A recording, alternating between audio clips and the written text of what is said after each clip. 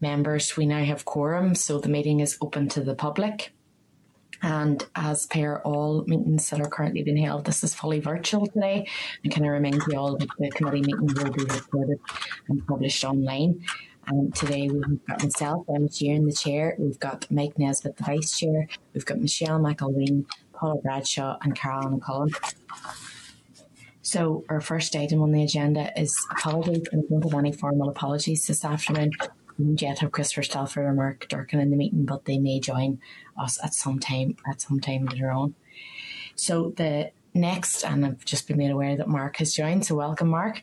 The next item on our car this afternoon is a briefing from the Assembly Engagement team, and this is going to be an overview of the stakeholder engagements that we have had over the course of the past number of weeks. So I want to welcome Louise Close to the meeting, and you can find the clerk's memo in relation to this on page 5 of your meeting papers. And can I just start at the outset by thanking Louise and the team, and of course Caroline, the clerk, and Gavin and everyone involved in the sort of administrative side of these stakeholder events. I think we had 12 or 13 in total, and I know myself, Mike, Carol, I think Paula was in some of them as well, and they were very well attended and quite useful and very worthwhile events. So Louise, I'll pass over to yourself there. Great, thank you. Thank you, Chair. I'll just quickly run through what's been happening over the last couple of months. So, as you know, as part of the committee's consultation process, the Engagement Service supported the committee to deliver a series of stakeholder events to gather the qualitative data to complement the survey that was done earlier in the year, and to get a wide cross-section of the public, particularly from those from the more hard-to-reach groups. Obviously, due to COVID restrictions, those events had to be held virtually, so we delivered them over Zoom. We had 10 events that took place between the 16th of March and the 5th of May, which mainly focused on Section 75 groups, which included older people, religious and cultural groups, LGBTQ+, people with physical disabilities and their carers, people with a learning disability, women, Black and Asian and minority ethnic communities, and yesterday evening we had the final event, which was children and young people. It's probably the most energetic one we had out of the lot. For those who didn't identify with any of those groups, we also held a demo public event as well, and we also had another event in partnership with Human Rights Consortium. There was also for asylum seekers and travellers, we did talk to a number of organisations who represent those groups, and they recommended that we would do them slightly differently. So those organisations sought the views of those groups themselves. As I said, that would be the most effective way to engage with them. So in total, over 216 people took part in the project. I was actually hoping at this stage to mention the organisations who helped support the events, and whenever we did our tally last night there was over 65, so I won't bore the committee with listing all of them, but I know that there'll be thank you letters sent to them.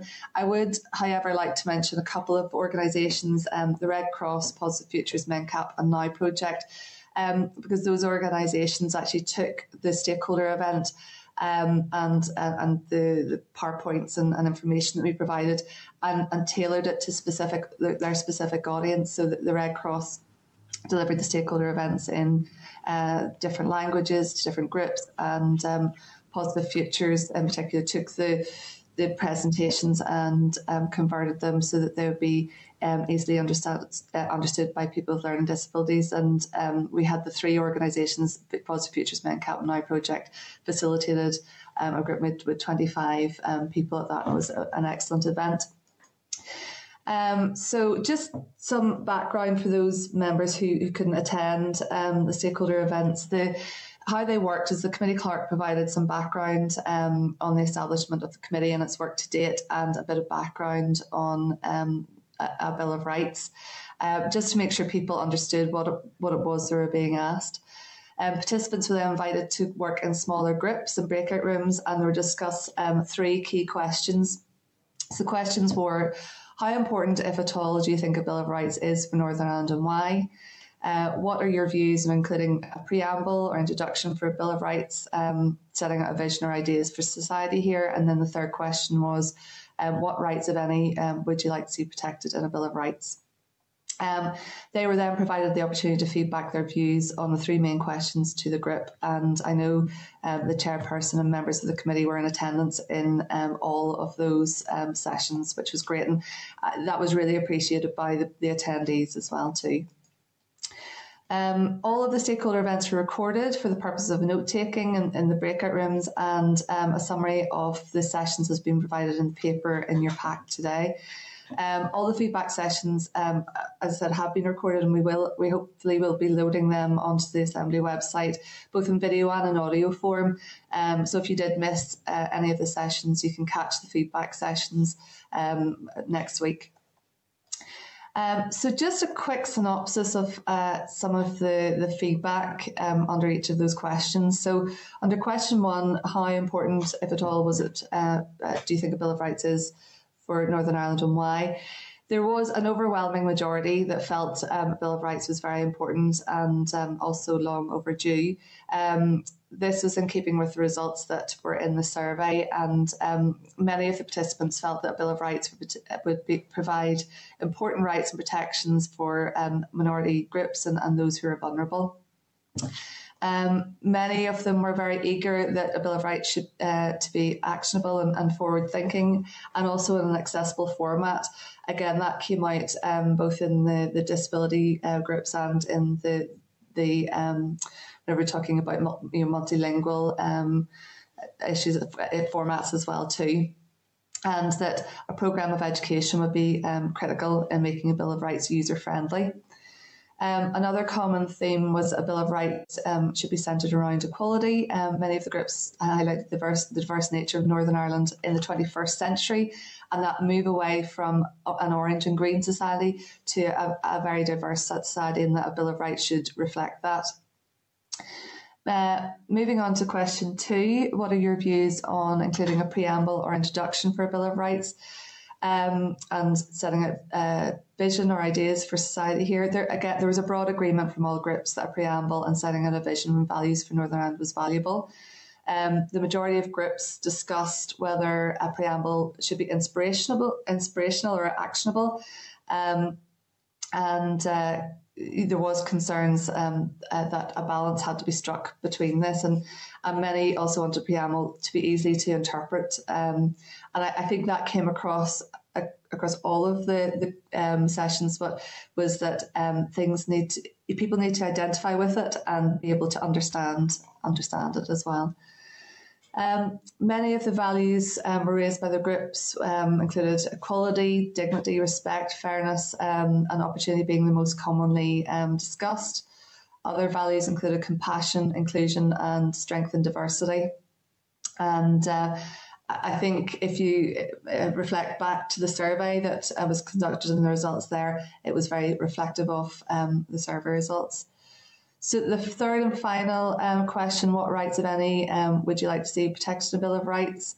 There was a wide-ranging discussion within each group, and this is where you were maybe getting the nuance between the different Section 75 groups.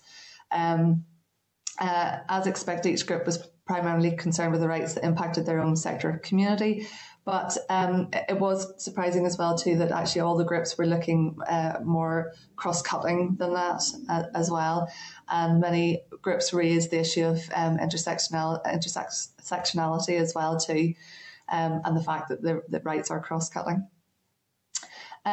Most commonly discussed rights were around disability, again, which reflected the survey: access to healthcare, mental health, education, housing, social security, language equality, and freedom from discrimination.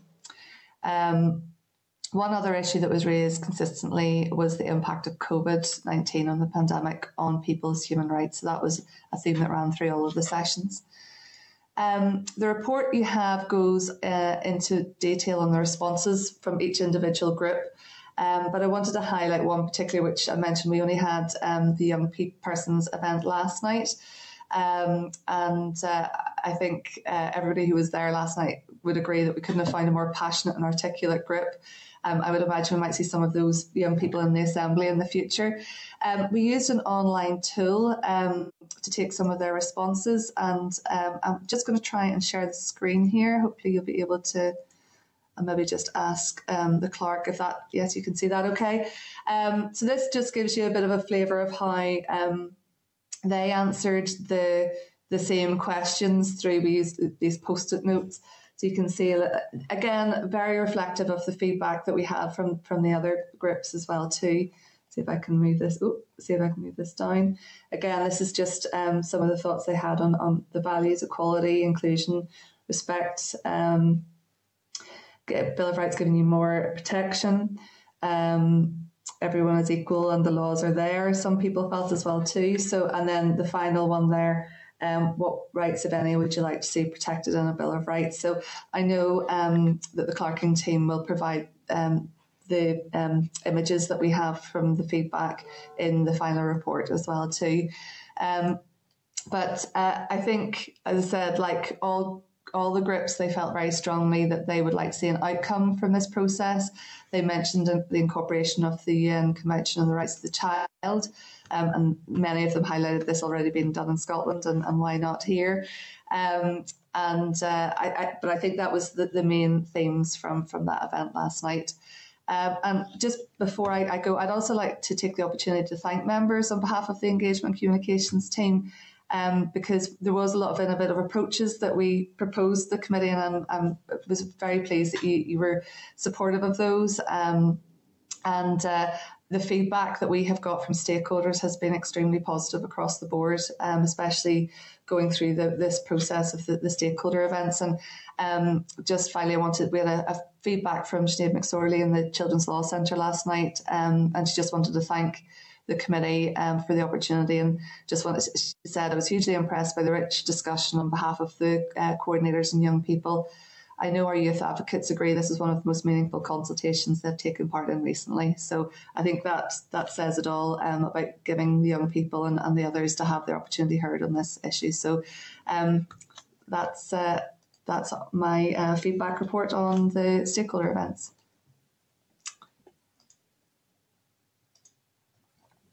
Thank you very much, Louise. I suppose I don't really have many questions as such for you, and I'll open it up to other members here. I think because I had taken part in so many of the feedback sessions, and you could see the same themes emerging sort of time after time around, inclusivity and ensuring that these rights would be made available to everyone, the importance of accessibility.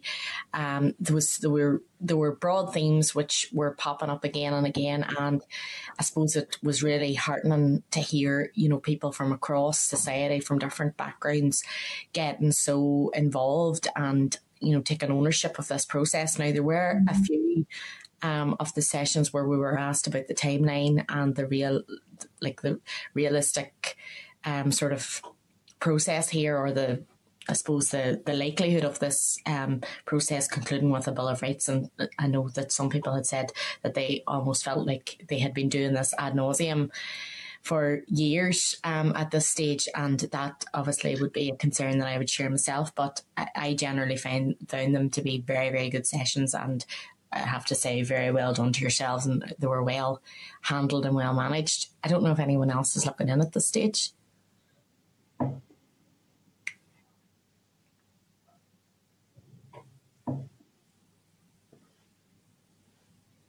No one. Okay, well, Louise, you can take your ease then. Thank you. Your face is too much there, so thanks very much. Thank you. Thanks. Enjoy the rest of your day. Good woman. Thank you. Bye-bye.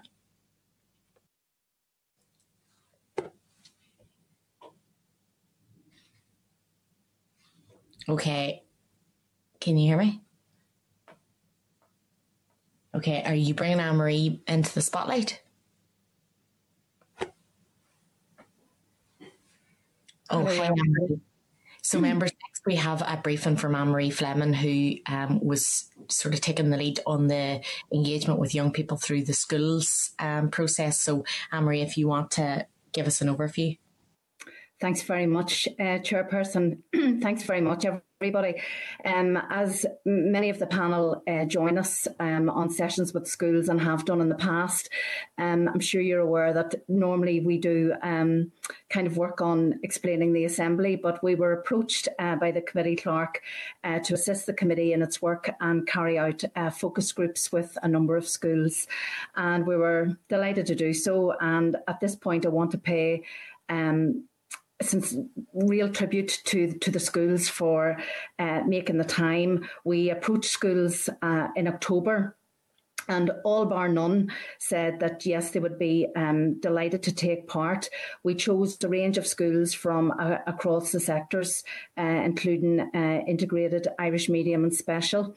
And schools opted to do the focus groups in January. And as you know, we hit another lockdown in January, and that had a knock-on effect of delaying the focus groups. So they were mainly happened in March and April. And we had 14 in total, and then we had one group not in a traditional educational setting. So while I pay tribute to the teachers, I also have to say all bar none of the young people who took part were superb. The committee clerk provided us with background information on the work of the committee and the topic, and this was passed on to the schools. We didn't make doing any research compulsory because we have an appreciation as to how busy teachers and young people are, in particular this year, given the high level of disruption. But we do know from conversation that the students went off and did their own research, and they all came to the focus groups very focused and very intent on sharing their view in a very open and honest and animated way, as you can imagine. So the focus group the questions related to those that were mainly covered in the survey. And although we had 14 schools from across Northern Ireland and one group not in a traditional educational setting, we did let all schools know about the survey while it was live. And we know that a number of schools contributed their views using that method.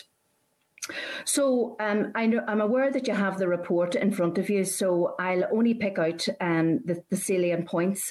And listening to my colleague Louise Close in the last session, there were a lot of common themes that came out. But what's amazing is, for me, is that we were dealing with P6 right up to 17 and 18, so very young people right up to young adults, and all mentioning kind of the same area. So in relation to the first one, as to what extent the young people felt that everybody was treated equally in the same way, there was agreement across the board that they felt that there were groups that were unfairly treated. And there was a lot of discussion around LGBTQ groups, Black and ethnic minorities, people with disability, people from poorer backgrounds, and older people. There was a lot of conversation, given the year that we had, as to how difficult a lot of grandparents found the last year in terms of the technology and communication. Given that these were students, I'm sure that you won't be surprised that they mentioned that they felt there was inequality around education and academic selection, and how some people were accessing tutoring and other people didn't have the method to do so. The area of people with disabilities came up as well, and there was a lot of discussion about how those with disabilities have to often travel long distances to get services and education. In terms of what groups the focus groups felt needed added protections, it really mirrored the groups that they mentioned in terms of inequality and those that they felt weren't getting equal treatment. It was interesting that one co-ed group who I engaged with and focused and who participated in the focus group, they mentioned women and how they felt there was a lot of inequality around women. But the males in that group also mentioned how there were a lot of men that featured in the suicide rates, and there was an agreement that there were mental health issues across the board in Northern Ireland. A lot of groups mentioned at all ages have known of incidences of racism and homophobia, and how this was the problem that they hoped would be addressed in some way.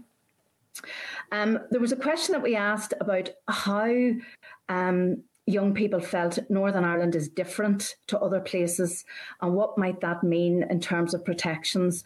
And this was a very interesting question, because all bar none mentioned the past using their own form of words. So they talked about issues with the past. Some mentioned the word the Troubles, some mentioned the word the conflict, and some mentioned the word the fighting. And how that the Northern Ireland they're living in today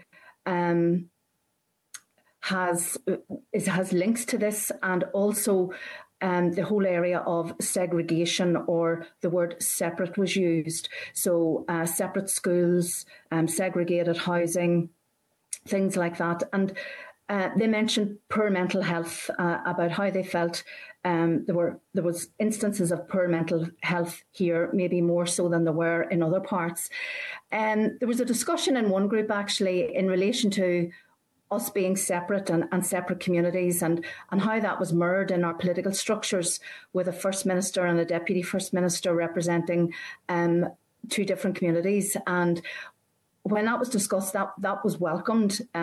They saw that as being a good thing. Only one group, when they were given this question, their instinct was to say, Northern Ireland is different because we have more fun and banter here. So it was nice to hear mention of that as well, and I want to highlight that too. In terms of values, we asked in our focus groups what values the young people would like to see, and they had great evidence of peace being mentioned quite a lot, nearly in all the focus groups. And again, that probably goes back to the last question, where there's great awareness of the past. There was an interesting discussion about acceptance, and how one person felt that we nearly need to move beyond tolerance. The tolerance was just accepting, and that there should be a greater and a more warmth towards difference and equality for everyone. And a lot of these young people now, of course, are studying democracy and what democracy is. So there was a lot of support for freedom of expression. Moving on to their views on a Bill of Rights. Yes, across the board, a Bill of Rights got great support. However, there were concerns mentioned in a few of the older groups that this might lead to a cause for arguments among politicians in particular, and they were nervous of that.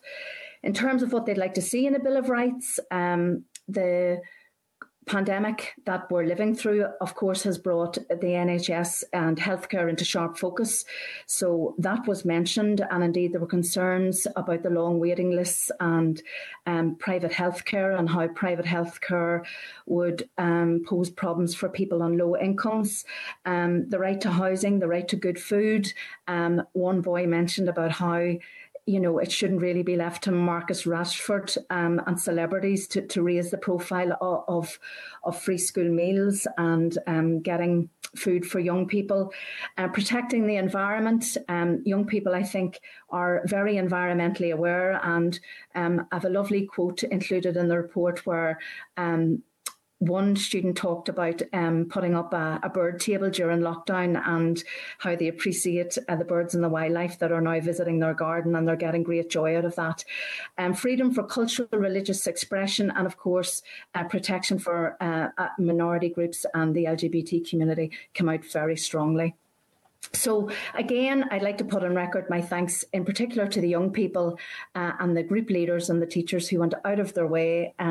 We were delighted to arrange the focus groups, but it was made so easy by the enthusiasm showed by the schools on the other side, who were so keen to get on board with the committee's research. So happy to take questions or comments. Thank you. Thank you very much, Anne-Marie, for that report. And I should have said to members that the results of the findings can be found in your table papers pack. But I suppose and you've touched on it there, even when you're outlining the key themes, what I found really sort of interesting and I suppose reflective of the broader feedback that we've had from both the stakeholders groups and the consultation responses, in that they identified LGBTQ plus, BAME people, disabled people as being the groups that most need rights protections. And I suppose it just drills it home for us that, we can think about this in a very abstract way, but there you have Waynes who can identify that this is about real life and it's about our own real lives, and they're able to sort of, and all of those examples that we've given around, the holiday hunger and the access to help with tutoring or whatever for the transfer test, and those inequalities that present themselves in different towns, villages and rural areas across the north that you wouldn't really think of in terms of rights, but we can see how the implementation of Bill of Rights might have real life implications for people. So I don't know if any other member is looking to come in at this point.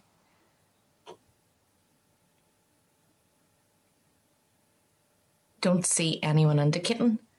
So, Anne-Marie, look, I just want to thank you again for that piece of work. And I noticed you got to 2 schools in Mid-Ulster, so fair play. It wasn't just a Belfast-centric mission, which I think is always important, and good that we're getting the rural voice. So, no, I appreciate the work there, and that's a really interesting report, and good to see that our young people are in support of a Bill of Rights and support of equality for everyone. So thank you.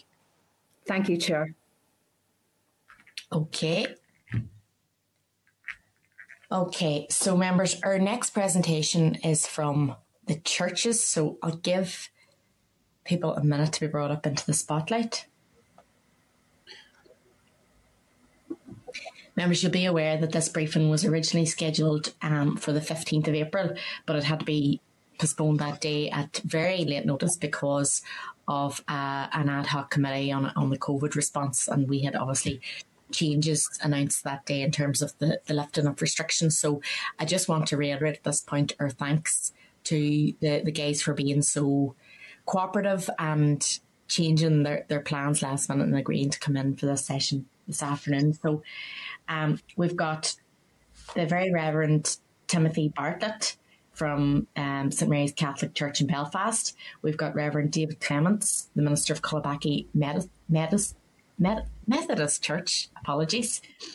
The Very Reverend Shane Forster, who's the Dean of Armagh Cathedral, Church of Ireland. Reverend Trevor Gribben, Clerk of the General Assembly, the Presbyterian Church in Ireland. Ms Karen Jardine, who's a Public Affairs Officer for the Presbyterian Church in Ireland. And Mrs Danielle McElhinney, who's Public Policy Officer for the Evangelical Alliance. And you can find the clerk's memo from page 28 of your meeting papers, and then you've got a joint submission and then different submissions from the different church groups. So I want to welcome you all to this afternoon's meeting, and I'm not sure who's going to begin the briefing, but jump in and we can go from there. Chair, if I was able to begin, if I can be heard okay? Yeah? Good. Thank you. My name is Trevor Gribben. I'm the General Secretary of the Presbyterian Church, and thank you for facilitating this briefing and the committee for inviting us along, and the clerk and others for facilitating that. We were particularly delighted about the easing of restrictions on the day we had to cancel, so it was no hardship for the whole of our community. The reason we've come as an interchurch group is because as Christian leaders, we share a huge amount in common, though every church will have slightly different emphasis, probably as every individual does. And so today we represent, as you've said, Chair, the Presbyterian Church, Methodist Church, Church of Ireland, Catholic Church, and the Evangelical Alliance, representing a number of other churches and individual organisations. Sometimes there's the impression, in the media at least, that the churches and Christians generally are against human rights. And that impression is sometimes given by some of the journalism and some of the media of the way they present every issue as a confrontational issue. And because what makes the news is often what some might see as areas of controversy with regard to rights, Sometimes the impression is that churches and people of other persuasions are against human rights. Nothing could be further from the truth. We engage on a regular basis with the Human Rights Commission, for instance, and in what the Human Rights Commission do, 90% of that would be shared by Christian churches, Christian leaders, and indeed most of our society. We place a huge value on human rights.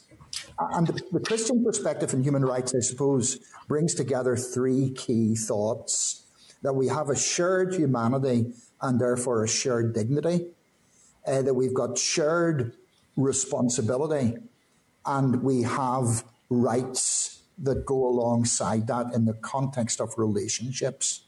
And one of my colleagues will unpack that in a little bit, in a few moments, with your permission.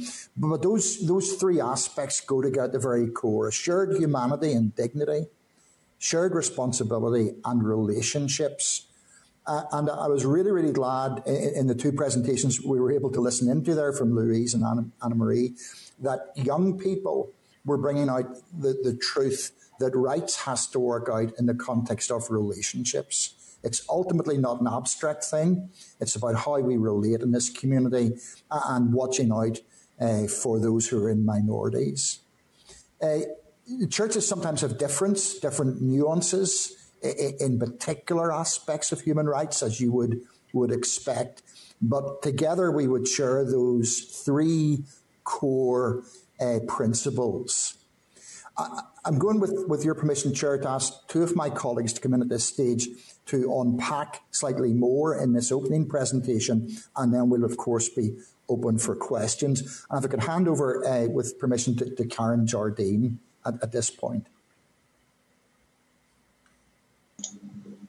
Thank you, Trevor, and can you see me yet? Yep.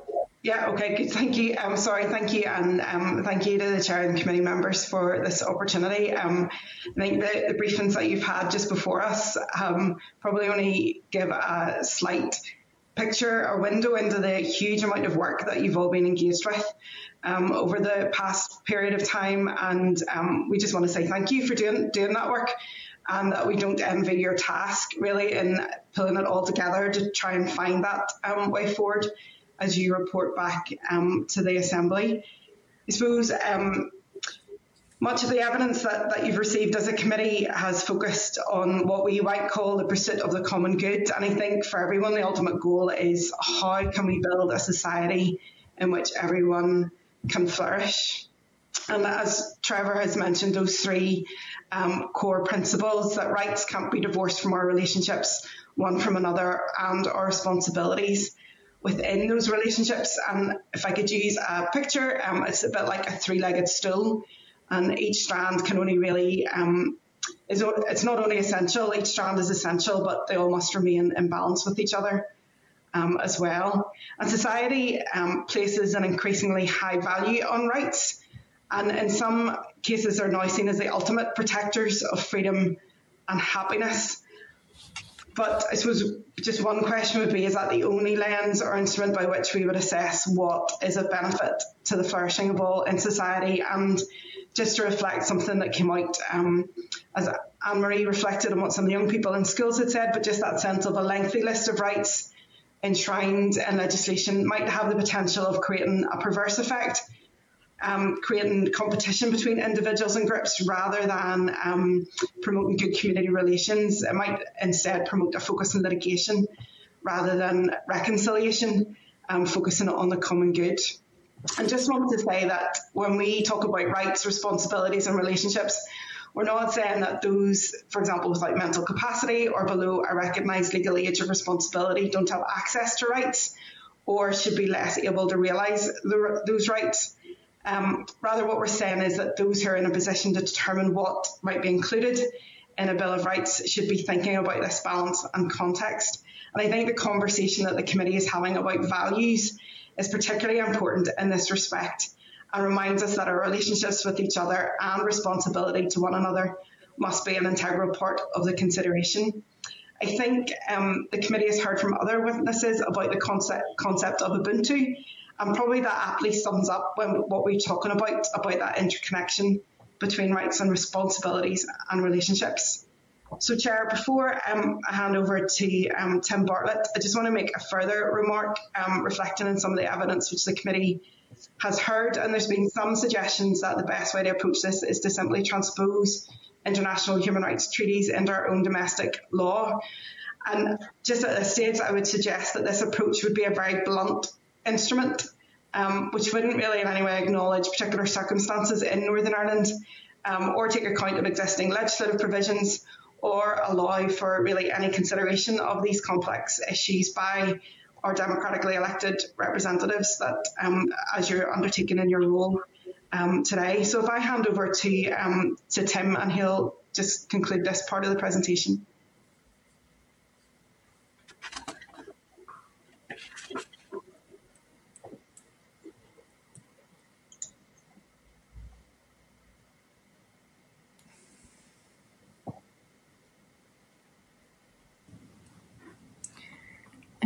Chair, is Tim there? Tim can hear us?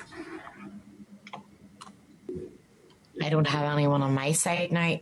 I can hear all of you and see all of you. Can you hear me? No? We can hear you. Yes, and we can see you now too. I am right, okay. Can you see me now, yeah? Okay, thank you. Well, first of all, can I thank all of you for the opportunity to make this submission or presentation and to affirm everything that my colleagues Trevor and Karen have said. I had the great privilege of representing the churches with others on the Bill of Rights Forum that you'll be very familiar with back in 2006 to 2008, chaired by Chris Sidoti. And I know you're aware of all of that work and will be harvesting some of that. And just to say that at that time we made great progress, I thought, and it's worth going back to some of the issues raised there. But the churches collectively, as others have said there, share this common set of values that are rooted in human dignity, concern for the common good, and co-responsibility. But one of the more technical issues that arose back then that I think is key to how you're going to move forward, and that was raised by the churches at the time, was the origins of this desire for a Bill of Rights was, of course, the Good Friday Agreement. Not the only source of the request for it, but it was a key part of that, and in a sense, it's part of the unfinished work of that. And the Good Friday Agreement, rather controversially, as we look at it now, framed any such Bill of Rights in terms of addressing the particular situation of Northern Ireland. And the Bill of Rights Forum back in 2006 to 2008 really got bogged down in that issue to some extent. What does that mean? Now, I haven't heard anybody mention that qualification of the Good Friday Agreement in either the presentations we heard just before we started our own or in the subsequent discussions. But I just wonder where that is in terms of the idea of a Bill of Rights, because one of the big concerns that was shared was, where is the limit on the issue of rights being justiciable and enshrined in a bill, and the role, particularly in the case of the Northern Ireland Assembly and devolution, of a local devolved, democratically elected legislature. What issues belong there, what issues belong in a Bill of Rights? And one of the concerns that arose was that everybody with a particular and very often very important and valid social, political, economic agenda and issue would try to see that manifested or concluded or resolved through a Bill of Rights. So I think a huge issue there is, what are the opportunities, the benefits, but also the limitations of a Bill of Rights? And another big theme that Karen has touched on there that came from the faith sector was a concern that that the language of rights is fundamental, it's important, supported by Christian anthropology. Indeed, it has its origins in Christian anthropology in Europe.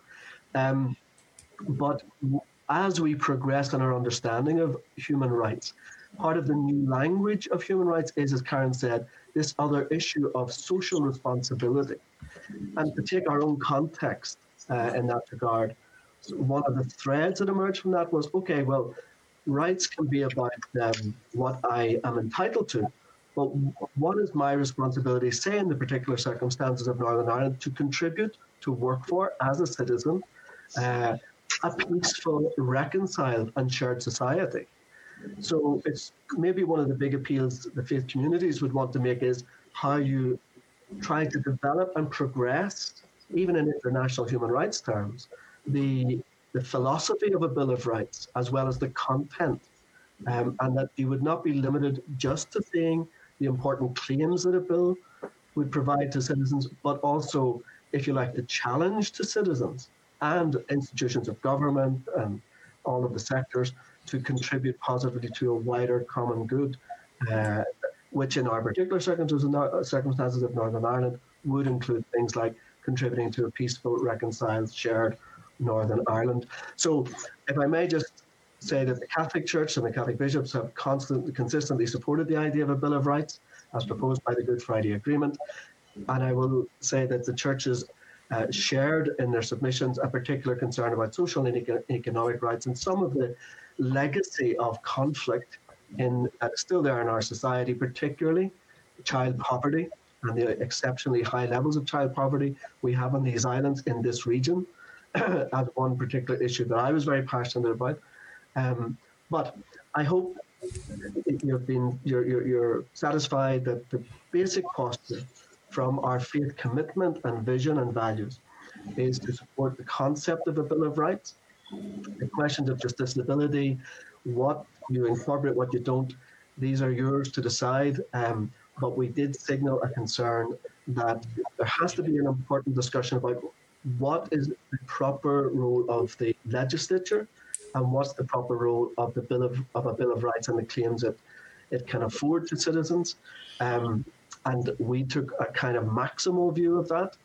And then also I think this critical thing would be a Bill of Rights for Northern Ireland should be cutting edge, not only in its content, its claims, but also in its philosophy, including this sense of a call to social responsibility. We have a responsibility to protect, promote, develop each other's rights because of our common dignity and our inherent common future as human beings on this shared planet. I don't know how helpful that is, but just to share that with you. And I just conclude with this. One of the problems that the Bill of Rights Forum got into was that the effort to overreach in terms of trying to get everything into a Bill of Rights in the end tripped us all up, I think. And as Karen said, created a sense of competing groups, competing rights. I would strongly argue, if I may, that go for what is possible rather than everything that might be wanted, in the hope that it's an organic bill and that it can grow and develop and respond to the changing circumstances of our situation. Thank you very much for your time and your patience. Sure, if it would be possible at this stage, just to bring in one additional person, and then we're happy to respond to any questions. I'm not sure if, as an ad hoc committee, you've heard any evidence from formal victims or survivors groupings. Obviously, because of our pastoral work on the ground in every community across this island, in fact, we have a big pastoral concern for people who've been victims of conflict, survivors of conflict. And with permission, Chair, Dr. David Clements, who represents the Methodist Church, but also has had a long history of working with victims and survivors, might want to say something about that and how it relates to rights, particularly from our understanding, a Christian perspective, if David was able to come in just to wind up our presentation. Thank you. Can I be heard okay? Yeah. I agree entirely with what my colleagues have already said, and the issue of linking rights, responsibilities, and relationships is the key to what the Methodist Church have said on this. And it's quite some time ago that we did some work on it, and I had to get a colleague on our committee who has since retired to dig out of his out of his loft some of the papers that we had written and the work that we'd done, which underlines what I think is an important question is this has been talked about for quite some time, and obviously Tim was at the heart of some of the conversations back in whatever it was, 2006, 2008. What have we missed in the 15 years since, or go back to 20 years to the Good Friday Agreement, or 20 plus years, not having had a Northern Ireland specific Bill of Rights? What have we missed out on? What groups in Northern Irish society have not had their rights fully recognised and their needs met? I think that's an important question for you as a committee to kind of ponder. And it may be that you actually conclude that given the kind of reasonably civilised society we have, democratic Western society, albeit with problems, the progress has been made, and maybe a Bill of Rights would add a little, but not that much to that. The one group of people that might answer differently, and the one group of people who might come to you and say, well, actually, the fact that we haven't had our particular rights recognised over this period of time, we have lost out. And arguably, the one group most specifically that could make that claim would be people who've suffered the most through the Troubles. As Trevor said, I'm a Methodist minister, but I've also been involved with the Wave Trauma Centre, as some of you will know, of course, for 30 years or so. Not quite 30, nearly 30 years. And there are a lot of people, and at the moment we're perhaps coming to a crunch with regards to legacy, and who knows what is going to be said later today or next week, and so on.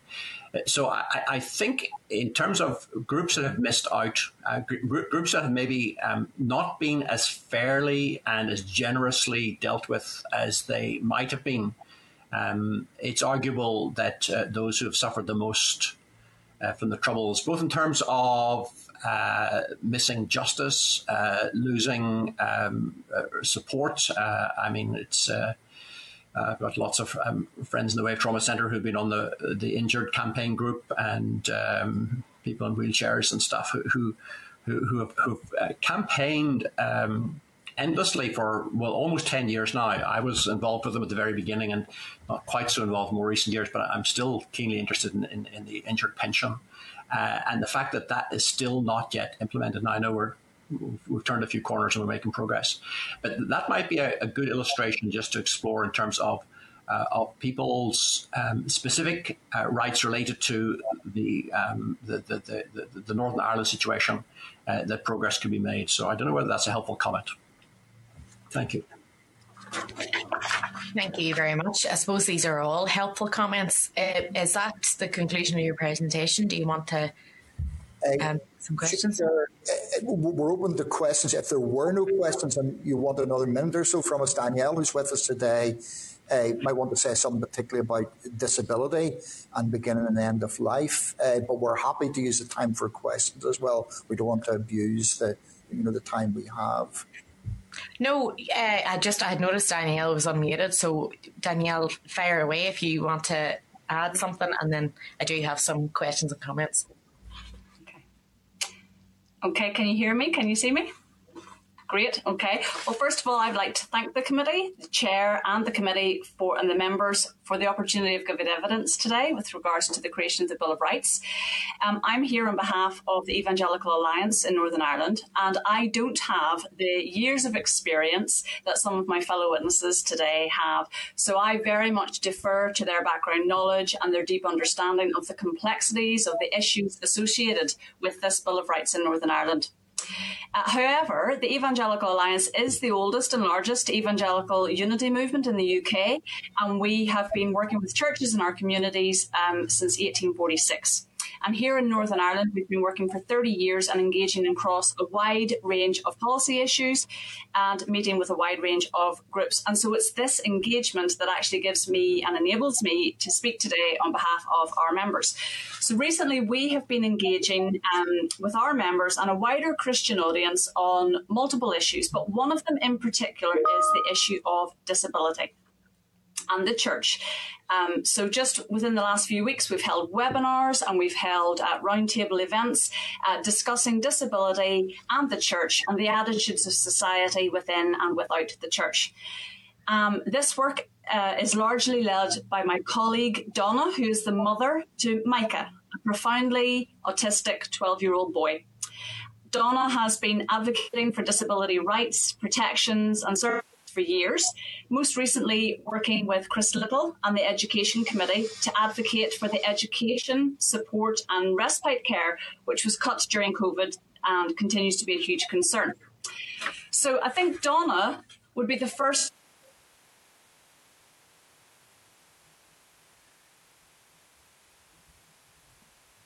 Oh, Danielle, you've frozen. Is that just on my side or is everyone? No, yeah, frozen everybody. Unfortunate.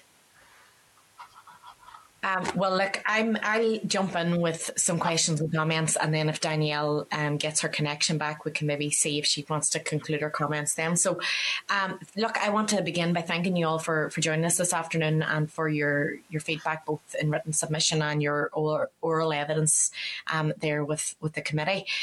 I suppose there are a number of things for me. I've been asking an awful lot of the presenters that we've had and people from legal backgrounds and people with vast experience in the creation of bills of rights elsewhere and even in the process here in the north around a bill of rights as an accountability mechanism. And I know that in some of your contributions there, you sort of asked about the role of the legislator here in the north and whether or not there would be sort of duplication or whether a bill of rights would be doing work that we as legislators should be doing. And I know Father Bartlett commented on that particularly. And I suppose for myself, we had an informal meeting with the Oireachtas Committee on the implementation of the Good Friday Agreement on Friday past.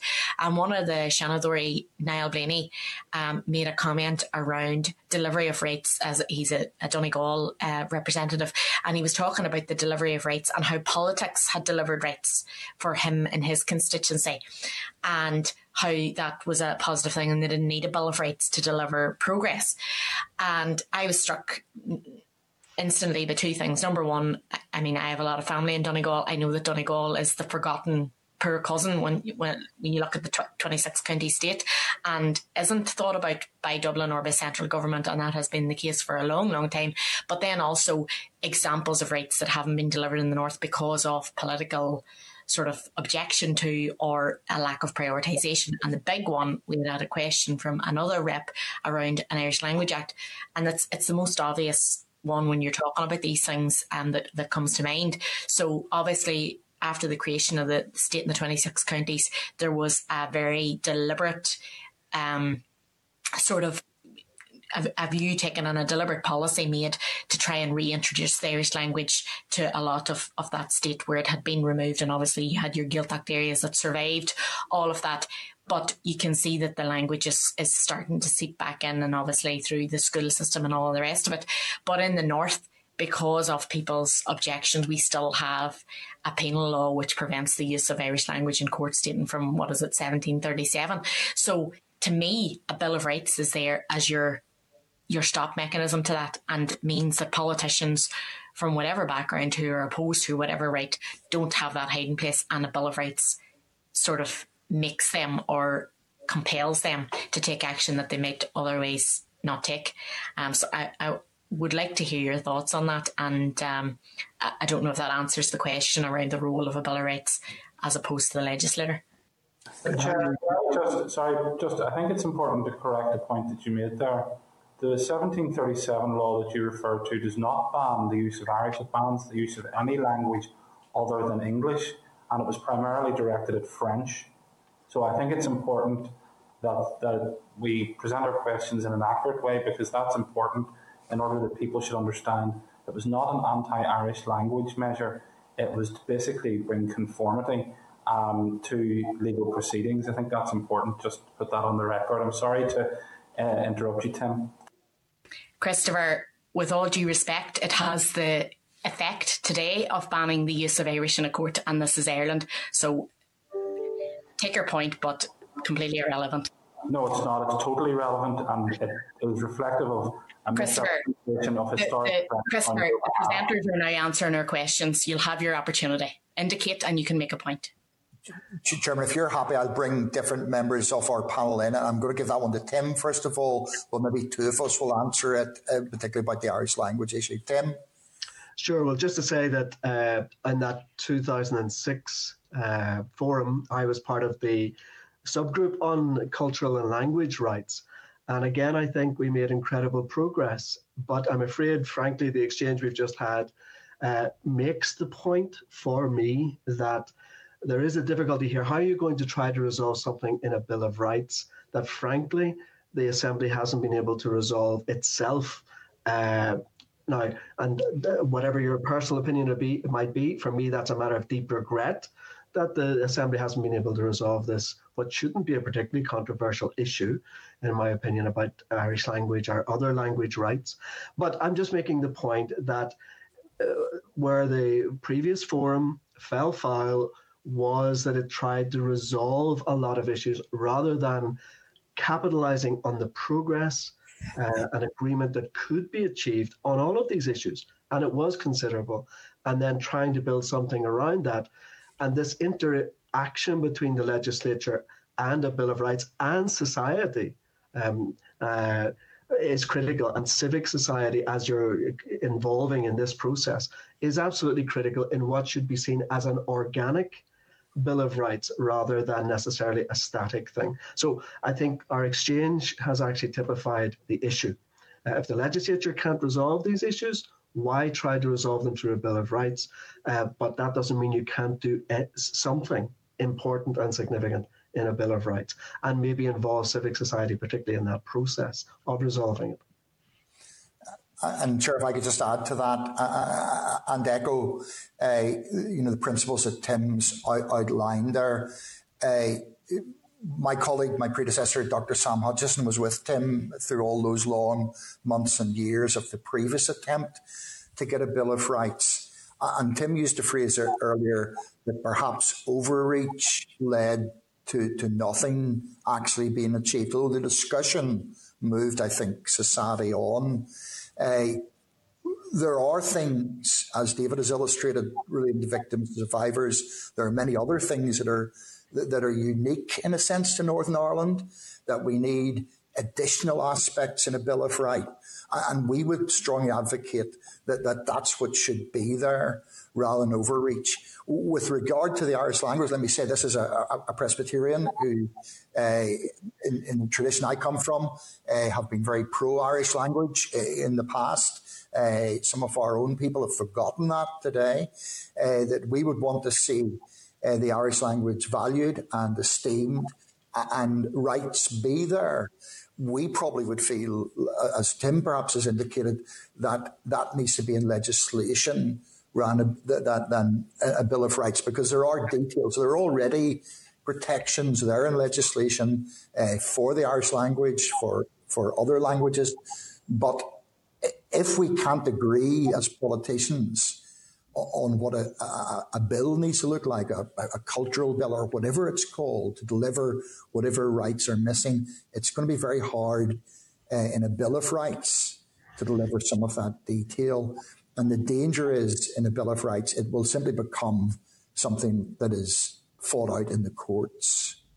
So we wouldn't want to see overreach, but we do feel there is a need for a Northern Ireland specific Bill of Rights as advocated in the Good Friday Agreement.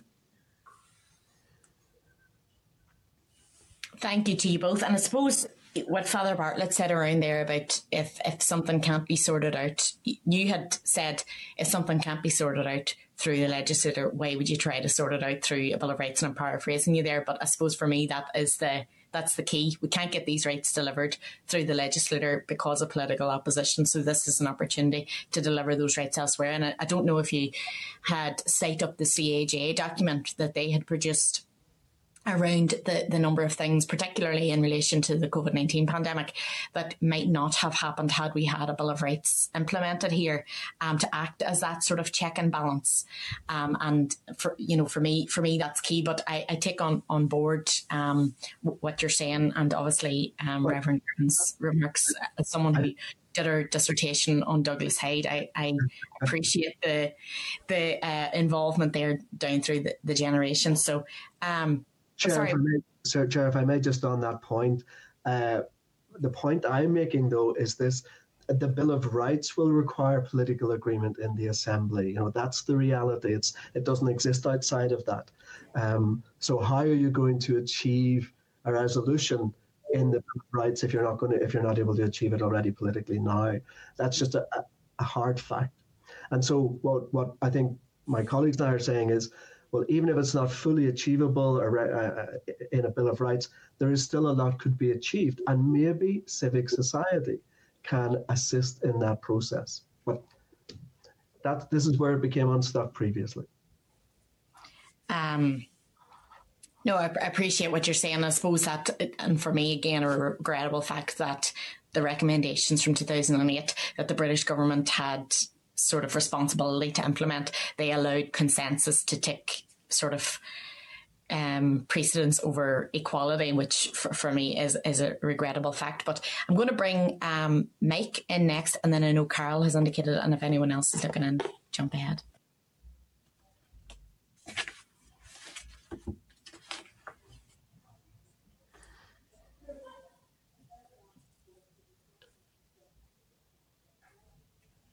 Chair, I don't think we quite caught what you said there at the end, that you were inviting Karen, did you say?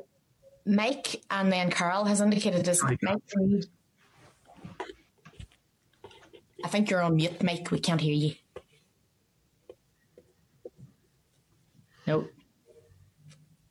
Technology can come and show us all up. Any better?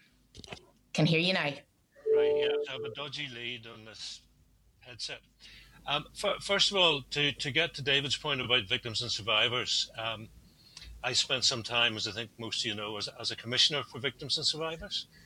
And while I think it would be wrong to look on them as an homogenous group, I think a great many of them had a common experience, which was when they became a victim and survivor, they had a reasonable expectation that the state and the agencies of the state would form the wagons in a circle, so that, if they needed their children taken to school, that would be done. If they needed grocery shopping done, it would be done. If they needed some cash, that would be provided. And the experience was quite the opposite. So I take David's point that as we look at victims of any sort of abuse or crime going forward, that is something that we could look at as a definite set of rights to be enshrined in a bill. If I can be a bit provocative, I'm wondering if a Bill of Rights gives you a fear that this would impact on some of the practices and policies of any of your churches. And let me give you two examples. Tim cannot marry because he's a priest in the Catholic Church.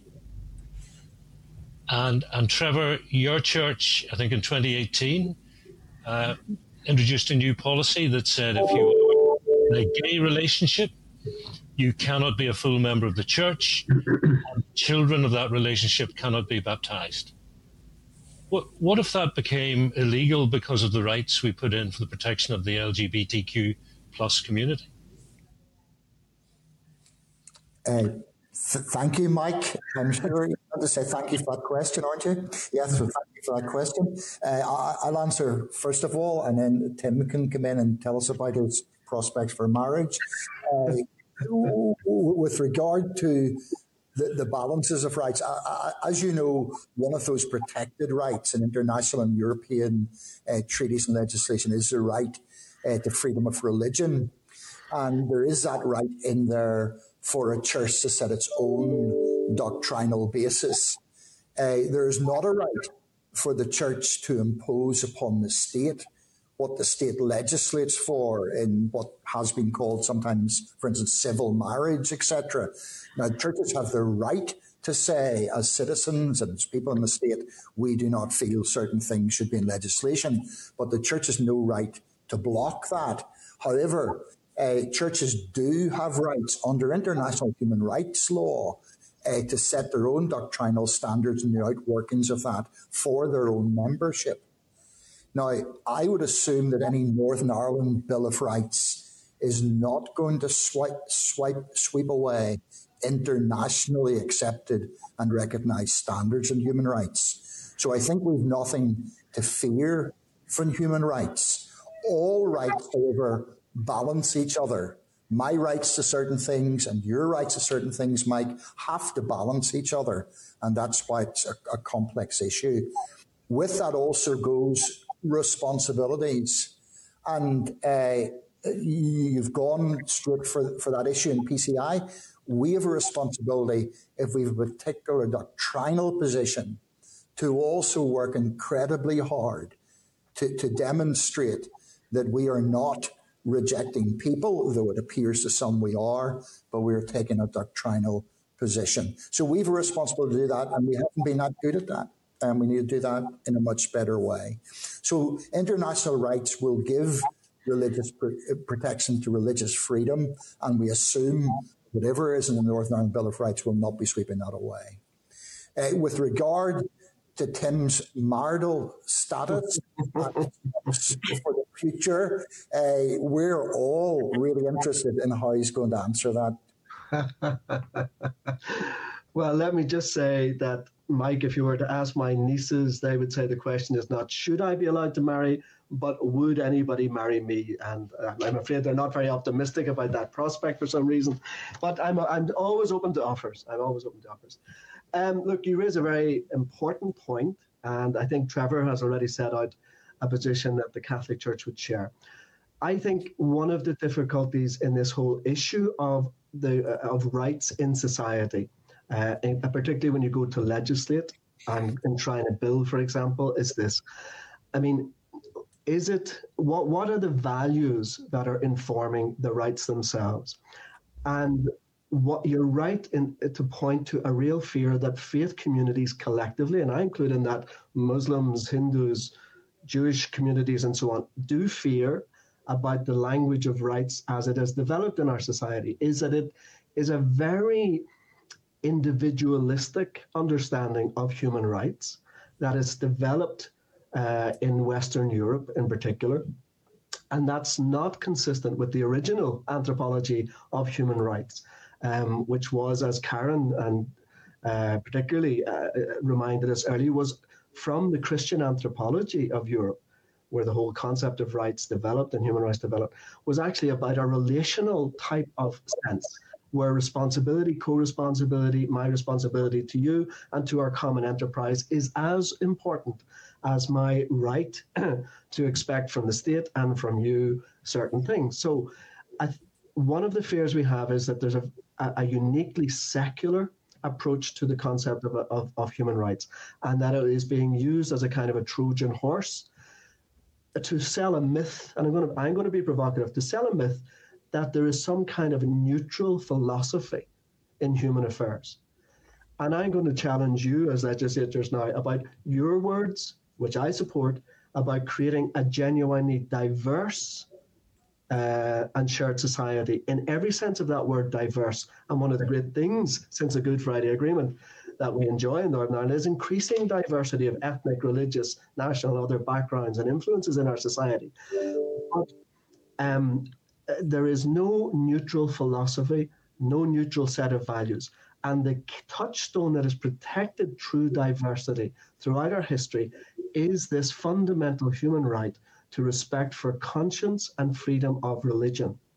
And therefore, there has to be, and this is a negotiation, this is part of the democratic process, this is part of the dialogue, and we as faith groups have to try and explain and claim our space in this, but has to be respecting the right of somebody to be different. and that there's not some new orthodoxy around that unless you believe this or that, even if it's a majority view, that you must relinquish your right to have a different view. And there is a fear that in some of these touchstone issues, that there's not a genuine space for diversity and respect, but that there is an effort to force not just religious groups on certain key, well-known key button issues, but in other groups in other ways, to force everybody into a common set of values. When in fact, true diversity is that we might actually have different values, but they're not inconsistent with the common good. They're not inconsistent with human dignity, and they're authentically, rationally, and reasonably held. So I think you've touched on something, but it's part of the tension of a Bill of Rights. Just like there might be a tension about language for certain groups, then for religious groups, there is this tension between rights and responsibilities, as Trevor says, on some keystone issues. But there has to be the space for people to define themselves and choose to be who they want to be, according to the lights of their conscience. I totally agree with you, Tim. And I used to say, it's not about creating a society where we all basically jump into a virtual blender and come out human form of beige. And that is a fear. And one of the things that protects that is the right to respect for conscience and freedom of religion and philosophical view, I would go further to say, Yeah. I mean, I was being a little provocative, but also looking back 2 weeks to the debate on banning conversion therapy and the concern that this was in some way going to impact on religion, on worship, on preaching. And certainly from my point of view, absolutely not. Totally separate issues. But we always, I think, as legislators have to be aware of unexpected consequences, unintended consequences. Correct. And if I could be very positive and affirming to all of you as politicians for a moment, and I think you will find church people who are also in the public spotlight have great sympathy for your role and all that it involves, and respect and support for it. But I think you have actually set a great standard here in this jurisdiction in terms, and today's a case in point, in terms of genuinely engaging with a wide range of civic and interested and related groups on most legislation that you're developing. And to take the gay conversion therapy issue, that is something we have to get involved with you and others in a discussion about. And that's how you resolve it, Could I just add, Mike, what you said there about unforeseen consequences, and that was on one particular non-binding resolution in a debate in the Northern Ireland Assembly. When you come to the issue of a Bill of Rights, the issue of unforeseen consequences is exactly what some people fear, because I don't want to talk all day about conversion therapy. All the churches represented here want conversion therapy in its coercive form banned. Let me say that on the record. But those who would be supportive of the resolution, both inside and outside the Assembly, some wanted to go further than others. And we listened very carefully to your speech and Doug's speech and other speeches that talked very clearly about protecting religious freedom and not wanting to ban certain things. But some who want that legislation in do want to go further. And some who will be generally supportive of a Bill of Rights and perhaps of making that Bill of Rights incredibly comprehensive for Northern Ireland will want to go a lot further in the use of that Bill of Rights than perhaps anyone in this ad hoc committee will want to go. And the danger is the unforeseen consequence, and that we end up, rather than in a better relational society, we end up in a more litigious society, which is really the road to nowhere. I think it's an argument for thinking it through rather than stepping away, though, Trevor. Yeah. And on your point about international instruments, I think the idea is not that you ignore them or try to override them, it's that you actually embed them so that they are justiciable rights within Northern Ireland. So thank you both for your answers. And I'm going to hand back to the chair, sad in the knowledge I will now never know if I would have been invited to Tim's Stack Night. I noticed nobody challenged the view of my nieces there, that it was really about would anybody marry me? But anyway, I'll live with that. Oh no, that's a different debate altogether. Carol, are you looking in? Aye. So, Grammiaka, Carly, thank you, Emma, and thank you all for your presentations and all the commentary. I suppose just a couple of assurances and just a couple of points. Like, first of all, people should have the right to practice their religion or practice whatever faith they want without fear or favor. I mean, that's fundamental as far as I'm concerned. And equally, people also have the right not to have any faith at all. That's up to them. But the reason why things are so litigious is because there has been a complete opposition and a denial of certain rights. And I mean, the Irish language is one, but I live in North Belfast, and people have been denied homes on the basis of their religion. And that it should be need, not creed, really. Absolutely. So, and I know that's something we all agree on. But the other issue for us is that, and I think Father Bartlett, you hit the nail on the head as to Trevor. So some of us are old enough to remember what happened during the Bill of Rights Forum, and there was opposition, and there's still opposition. So I don't know how we're going to get this resolved at all. But if we also present something that's so bland and so benign, then we will be doing a disservice to all those groups who not only lobbied us to implement what was on the Good Friday Agreement, but if you look at the environment or you look at the LGBTQI stuff, which wasn't in the Good Friday Agreement, which has since emerged, you know, these are people who are really betting on us getting this across the line. So it is very difficult. But just to say that I'm just off a background or from a background where I just believe rights are for everyone and shouldn't threaten anyone. And the idea of just being in a circle of, you know, judicial reviews or litigious processes is quite depressing.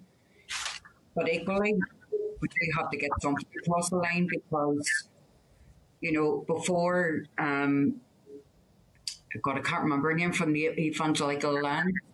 Danielle was talking about Donna's child's rights around disability. We've got actually very strong disability rights. Yeah. The problem is it's the implementation of those rights is where you get political blockages. And that's an issue, and that's been an issue for at least 23 years or more. So the idea of a Bill of Rights would actually set out a standard and the protections for what's there, but also the protections that aren't there yet. But I do accept your point that it needs to be organic and flexible, add and review, because we're not all the same. And the only thing, and it's more a commentary than questioning, the only thing I would ask is that you bear with us and try and help to be convincers in terms of getting those rights realised for people, because it's embarrassing that we're still talking about denial of rights. It's embarrassing that we're still, you know, jumping on the top of a point over an Irish Language Act that was agreed many years ago. I mean, like a language wouldn't threaten anyone. And it's also disappointing for all the young people and all the groups who came before us in their many who are basically asking us to get our acts together. So, but at the same time, we can't just do something small and then build upon it, because we're here 23 years later. And we're still talking about the rights that we hope to be realised as a result of the Good Friday Agreement. So I want to thank you for your presentations. I I suppose, reflective of our own selves on this panel. We're all from different backgrounds, but it would appear that Jews have got certainly a bit more synergy and compassion at times than what we have in the political system. So, thank you. Thanks, Carl. I don't know if anyone wants to respond to any of those points. And I know that Paula has indicated next. Just to say, and for the record to say, that in the presentations and the input of all the churches and faith communities to the last process, and again, some of the written material we've sent into this process, the whole issue of social and economic rights has been to the fore of what churches would want to highlight. And that was intensified during the pandemic. All of us as elected representatives, as church people, we don't just sit in offices, we're on the ground in our parishes, our congregations, our constituencies. And no matter what the right was, it was always the poorest and most vulnerable in society that suffered when anything goes wrong. And when the pandemic came, it was the poorest and most vulnerable who suffered the most. And rights, and that's part of the problem, and it's part of where the churches would agree with you, that there needs to be a legislative edge to this. And that's why we would sometimes think that some of these things should be dealt with in specific legislation rather than a general Bill of Rights.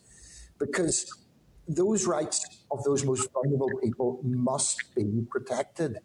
And society has a responsibility to speak up for the vulnerable, but also to ensure that those key rights are to the fore when we think of a Bill of Rights.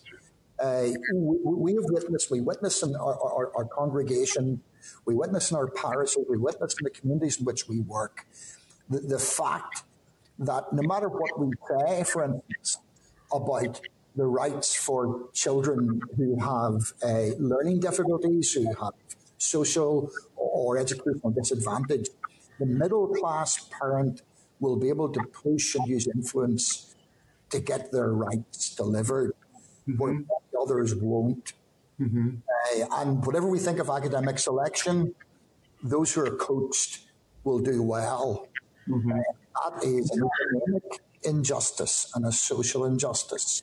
Now, I don't mean to debate academic selection with you. We can do that another day.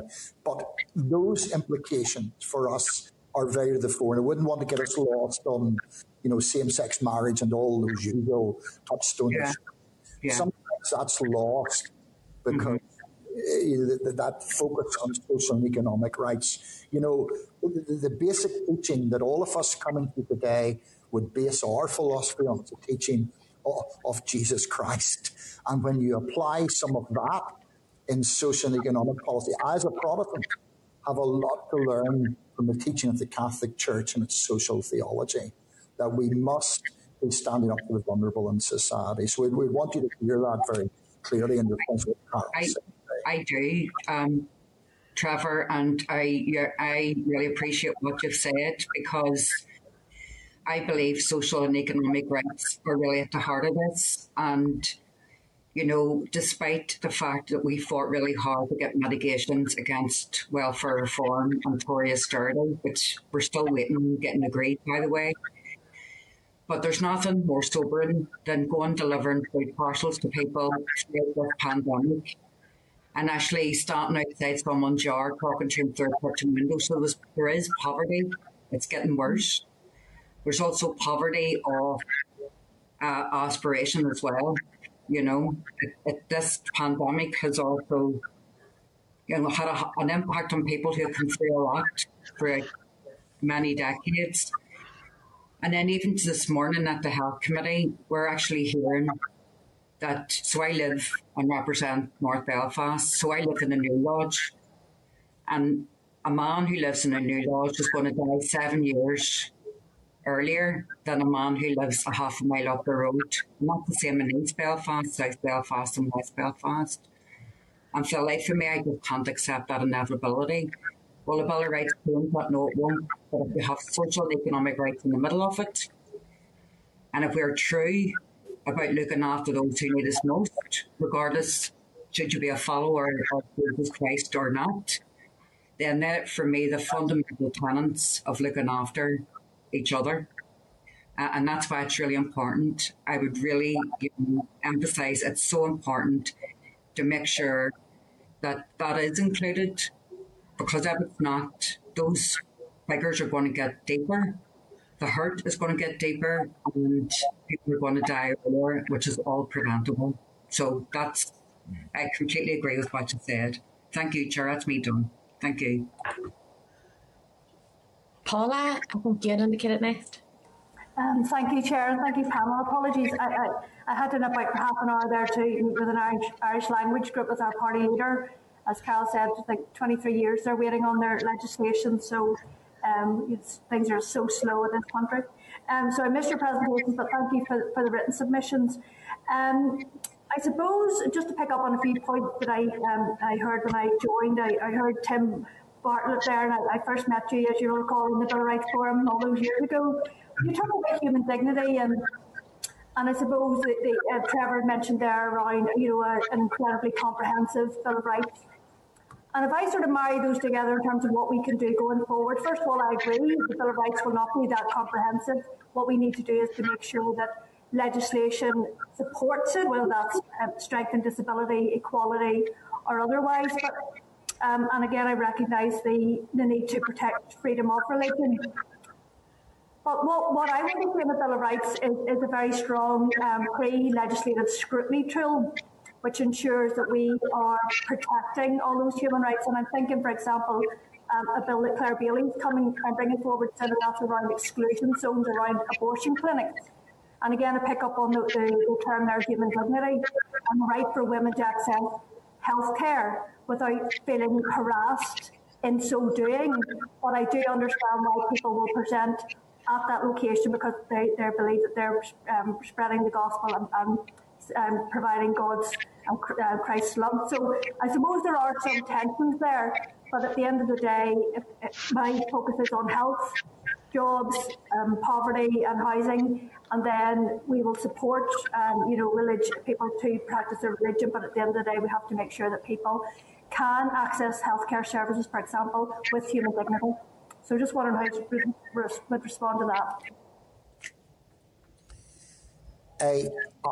I'm happy, maybe if Danielle is back, she might want to answer that, maybe finish off what she was saying. Yes. She's back. Can you see me? Can you hear me? Yeah. Yeah, I do apologise for earlier. It literally popped out. I don't have a clue why. It just did. But I don't even know how far I got. I don't know what you heard before I realised that I wasn't on. But I was actually heading down the direction of talking about abortion, and I take on what Paula had just shared with us there about the tensions that there are, and just to speak about the abortion clinics and people standing outside, I don't think that is representative of all Christians in Northern Ireland. I don't think that particularly shows the love of Jesus by someone standing outside telling someone that they're wrong. And I don't think that, personally, that would not be my approach. I believe that Jesus was compassionate, and Jesus was always giving dignity to people. And so although we may not agree with the actions that they're taking, I don't think you could say that would be all Christians in Northern Ireland would be standing out shouting or whatever they're doing. But I did want to get to the point, which has actually already been touched on already today, and I don't want to overdo it, but this conflict of rights between the different groups. And I don't know what you heard, but I was talking about my colleague Donna, and I was talking about her son who has disabilities, autism, and I was talking about how we celebrate disabled people in our society today. We celebrate that there's accessibility and inclusion and opportunity, and that's part, in fact, with the legislation that champions equality and bans discrimination. However, how can we celebrate and champion disabled people and their rights on one hand, And on the other hand, we're cutting SEN systems, we're legislating for abortions up to full term for any fetal abnormality, including Down syndrome. And then we even see in other nations that disability is acceptable as grounds for the ending of life early. So Donna has been asked on more than one occasion, so you don't believe in abortion then? As if that should have been the obvious choice for her. As if she had known about her son's diagnosis, that his ability or his disability was the main. So in terms of rights, a right perspective, how do these two stories sit side by side? There's obviously a clear issue of competing rights. The rights of disabled people to live a full, well-functioning life, and the rights of a mother to abort at any stage of gestation for reasons of disability or abnormality of her unborn baby. And I suppose that's just one example of competing rights, and there are so many more. And so I think I do have issue with that statement that says that extending rights to any one individual or group does not mean a lack of rights extending to anyone else. Because there will always be that barrier. Danielle, sorry, I'm not sure if someone else isn't muted or if... Yeah, is there a funny interference? Aye. Yeah, I can hear that too. Go on now, we can hear you now. Wheel away. Apologies. Hello,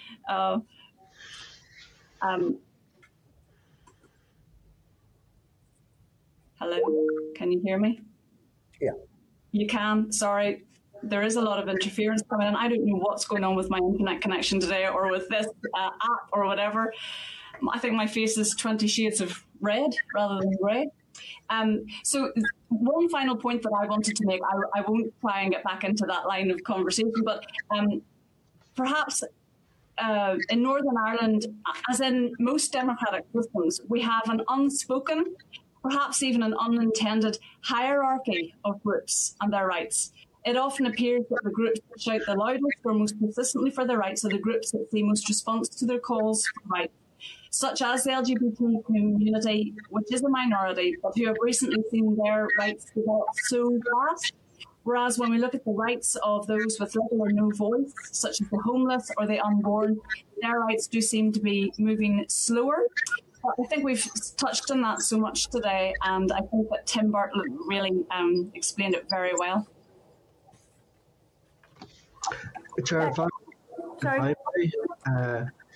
so moving beyond the specifics of that issue, but I think to go back to Mike Nesbitt's earlier point, that how we resolve clashes of rights is a critical question for you and your journey about this issue of a Bill of Rights, But what I would say on the back of Paula and Carol is that I'd be very interested to hear what our legislators think about the concept of responsibilities somehow being incorporated into the philosophy, the language of such a bill. And I'll give you an example, Carol, for example, that to put into a Bill of Rights the responsibility that each of us has as citizens or legislators have towards citizens, our instruments of the state have towards citizens, and vice versa, that you will be heard, and you will be heard with respect, with an open mind.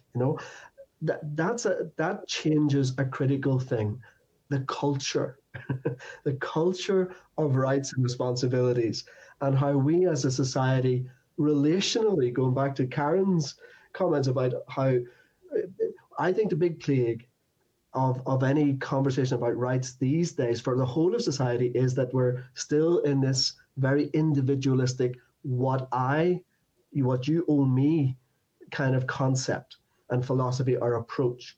And that still remains important in it, but modern and developing language about rights and bills of rights also brings in this sense of we are part of a society, we are relational beings, we have a commitment and a responsibility to the common good of each other, and what are the values that help us. And I think, Carol, for example, that can change the atmosphere of the conversation about things like language rights, cultural rights, and so on, or even how we deal with clashes of rights in the environment. So I'd just be curious whether any of the legislators, and Paula, I may say this, if I may, the years have been much kinder to you since the Bill of Rights Forum than they have to me.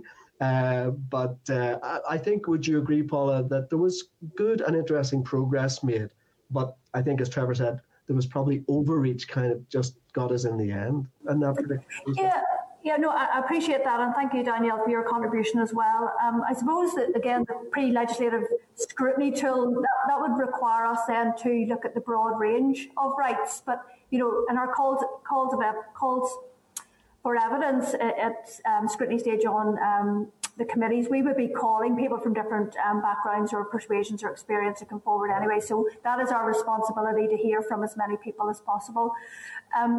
But I suppose the other aspect of it is about how we are quite aspirational in our in the Bill of Rights going forward, and that is really about trying to identify some of the issues that Danielle's mentioned there around the people who maybe have a less voice and less profile in society, to make sure that whenever we bring forward legislation that we can amend it to make sure that we do, as part of that journey of listening, as scrutinising, that we actually incorporate and make sure that our legislation is as rounded and as supportive as possible. So I think we're all on the same page. It's just I think we're maybe looking at it from a different perspective at the minute.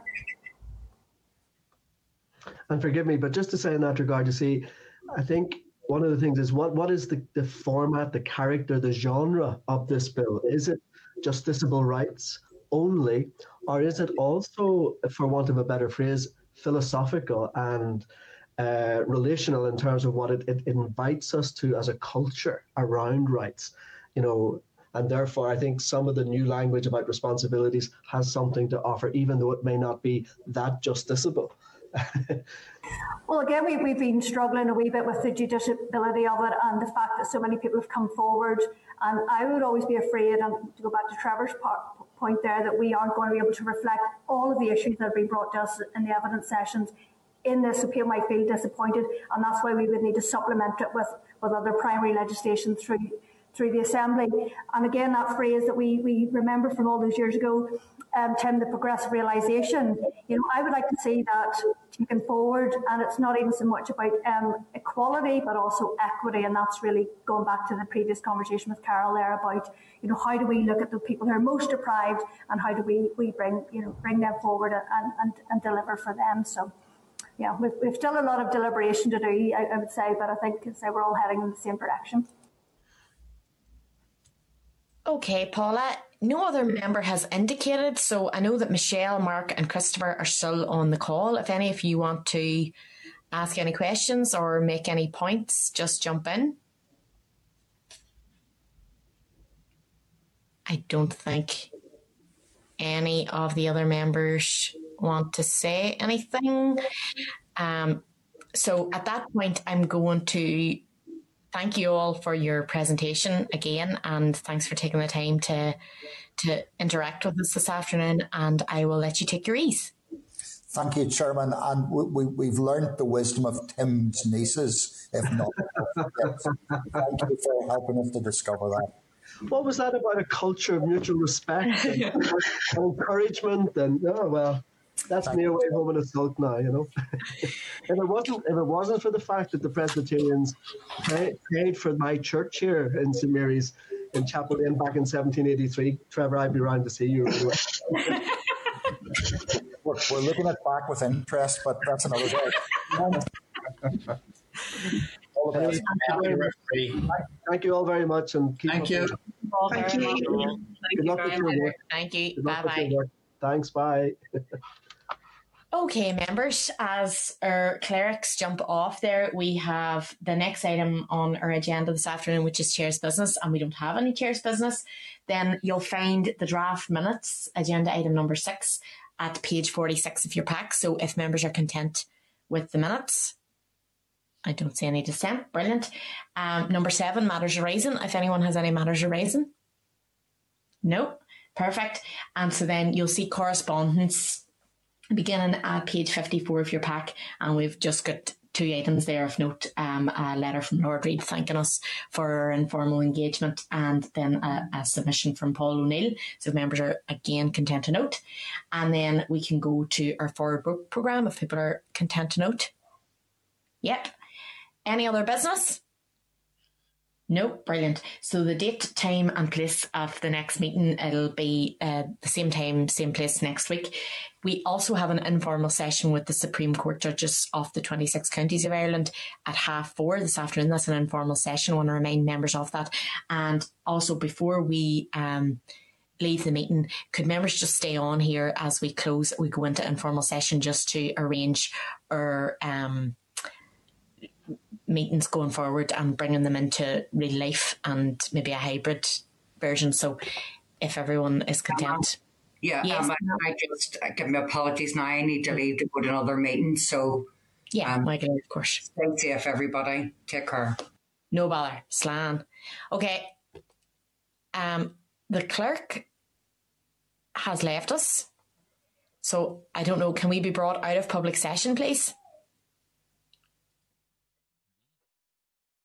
The Northern Ireland Assembly, Committee Room 29. This is the Northern Ireland Assembly, Committee Room 29.